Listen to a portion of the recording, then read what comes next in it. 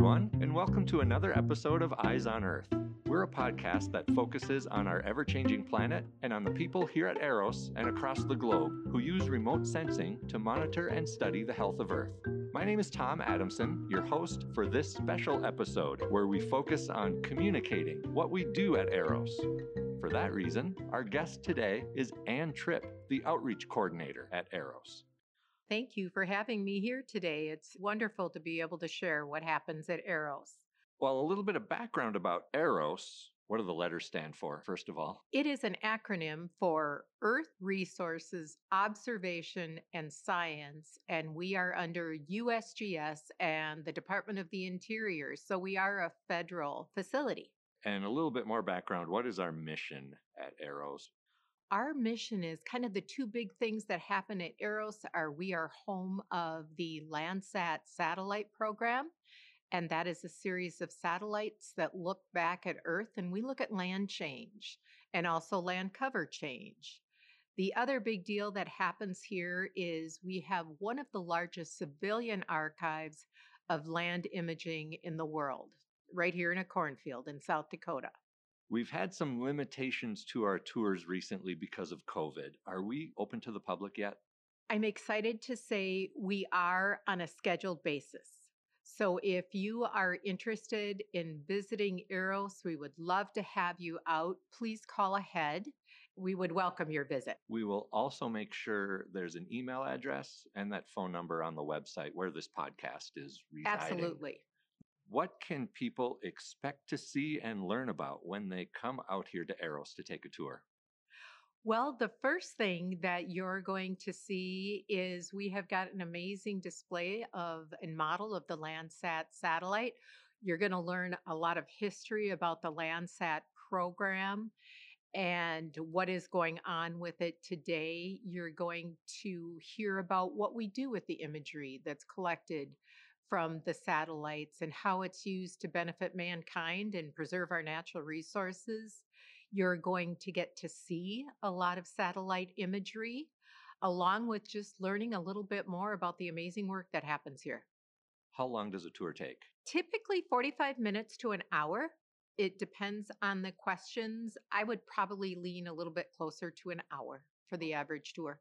And we'll make sure that we answer every question that visitors Absolutely. And if you stump us, we'll find the answer. Sounds good. So let's spend a couple of minutes talking about what do you think are the most popular or most well-liked parts of the tour? A lot of it depends on the tour group, what they would find to be the most interesting. But for many people, they haven't seen Landsat imagery before. So first of all, when we talk about what the satellite sees, that's very interesting for them. Also, the facts of the satellite with how fast a satellite travels, being 17,000 miles an hour, so it makes a complete orbit of the Earth every 99 minutes.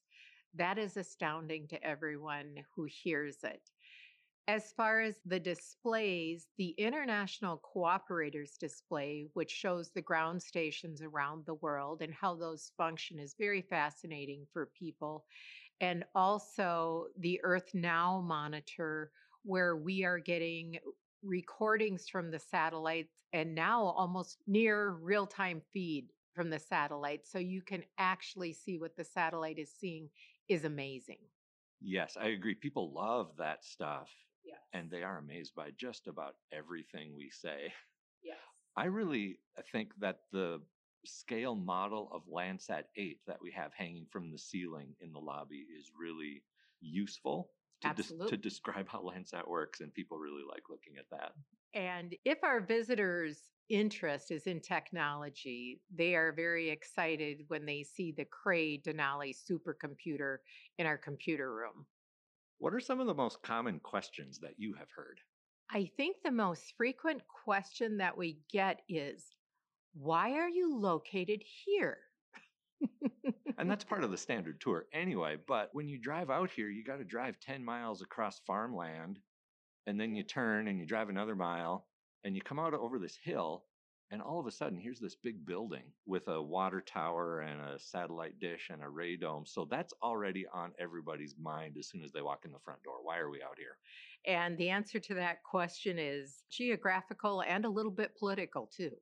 Come on out and you'll learn more about that. There we go. Sounds good. I'll tell you another interesting question I've gotten. People ask, what about space junk? Yes, and how does that affect the satellite? There's a team that is watching out for the safety of the satellite. There is debris in space, and at 17,000 miles an hour, we need to protect that satellite so it doesn't run into anything. So they're watching out for that. But yes, that's a question many people have is what about all that debris in space? What are some other common questions that you have heard? How do the satellite images get from the satellite to Eros? How did they get here at all, right? Right. And the answer is we have got a ground station right here at Eros. And then there are other countries around the world that also have ground stations where when the satellite passes over them, they will download imagery. But what sets Eros apart is Eros is the only hub. We're the only archive for all of it. So those other countries will send those images here to Eros for our archive. And they are available to the public from the time we receive them, I believe within a 24-hour window. Right. So I hear people ask a lot, how do I get the data myself? There is a portal through USGS that's called Earth Explorer that all of our archive of imagery can be downloaded from.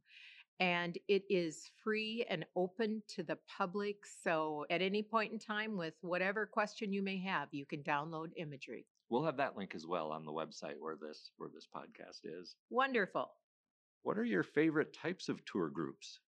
You know, every group has its gift, and there is something that is so fun about having a group of younger school age children that are on a field trip come out and their eyes get big and they're just in awe.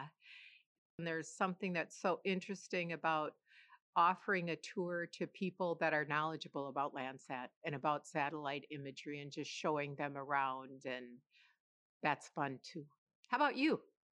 There are sometimes these mystery tours that come out here.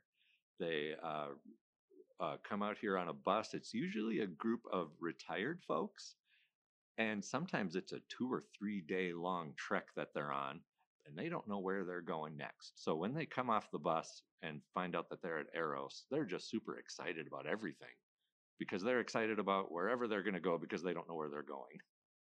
How about this? What is the strangest question you have ever gotten? This wasn't a question, but I will never forget this young man. There was a group of elementary students that came out here, and we had been talking about the history of the Landsat program and that Landsat 5 was actually active just under 29 years. And we had talked about that, and I saw this young man's face go real quizzical. And he was quiet and he was thinking, and his face just didn't kind of change. It was just this questioning look. And so I stopped and I said, now you look like you have a question. What are you thinking? And he said, well, if that satellite was up there almost 29 years, what about the astronaut? It was something I had never thought of before to tell, especially the younger kids groups, that the satellites are unmanned. Bless his heart. He thought there was an astronaut that had just been gone for about 29 years and never gone home.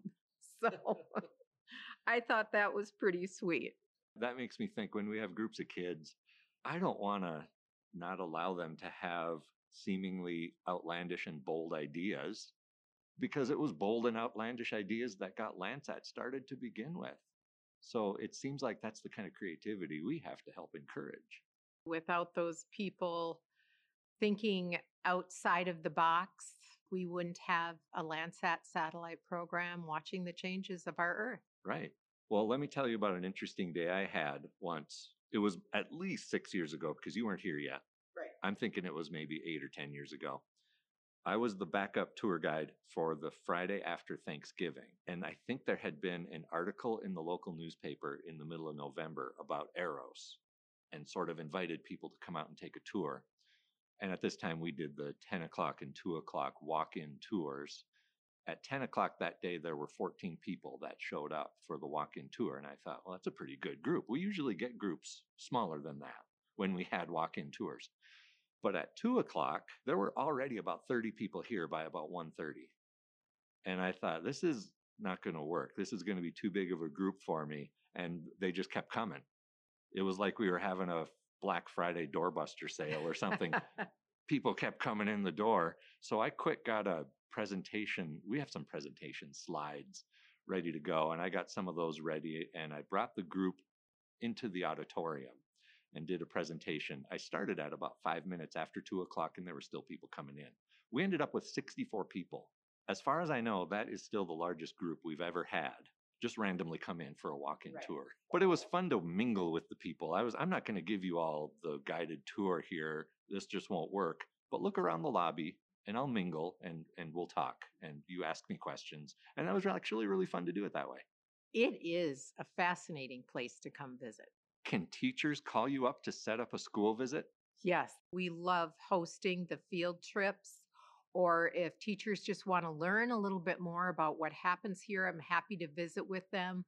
We have got some great resources online also that I would be happy to point instructors to. And bottom line is, yes, please call. And that might be more like local to Sioux Falls field trips coming out here to Eros to actually take a tour. What about a school located outside of the Midwest? We can certainly do virtual visits. So that is something that if anyone would want to reach out to the center and learn a little bit more about that, please do call and we would be happy to explore that and the options for that. Okay, that sounds good. How long have you been at Eros? I have been at Eros a little over 6 years, and it has just been the most interesting position I have ever had in my life. I love learning every day here, and I have discovered that I'm kind of a science nerd, and I never knew that before. It's been wonderful. Nothing wrong with that. No. A lot of us here are. Yes. Thank you, Anne, for joining us on this episode of Eyes on Earth. It is my pleasure. Thanks for having me. And also thank you, Tom, for your continued support of the outreach program at Eros. Your knowledge and talent are invaluable.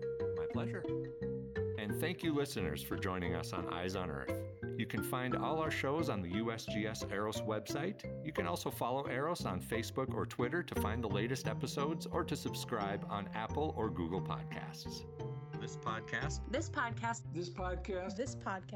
is a product of the U.S. Geological Survey, Department of Interior.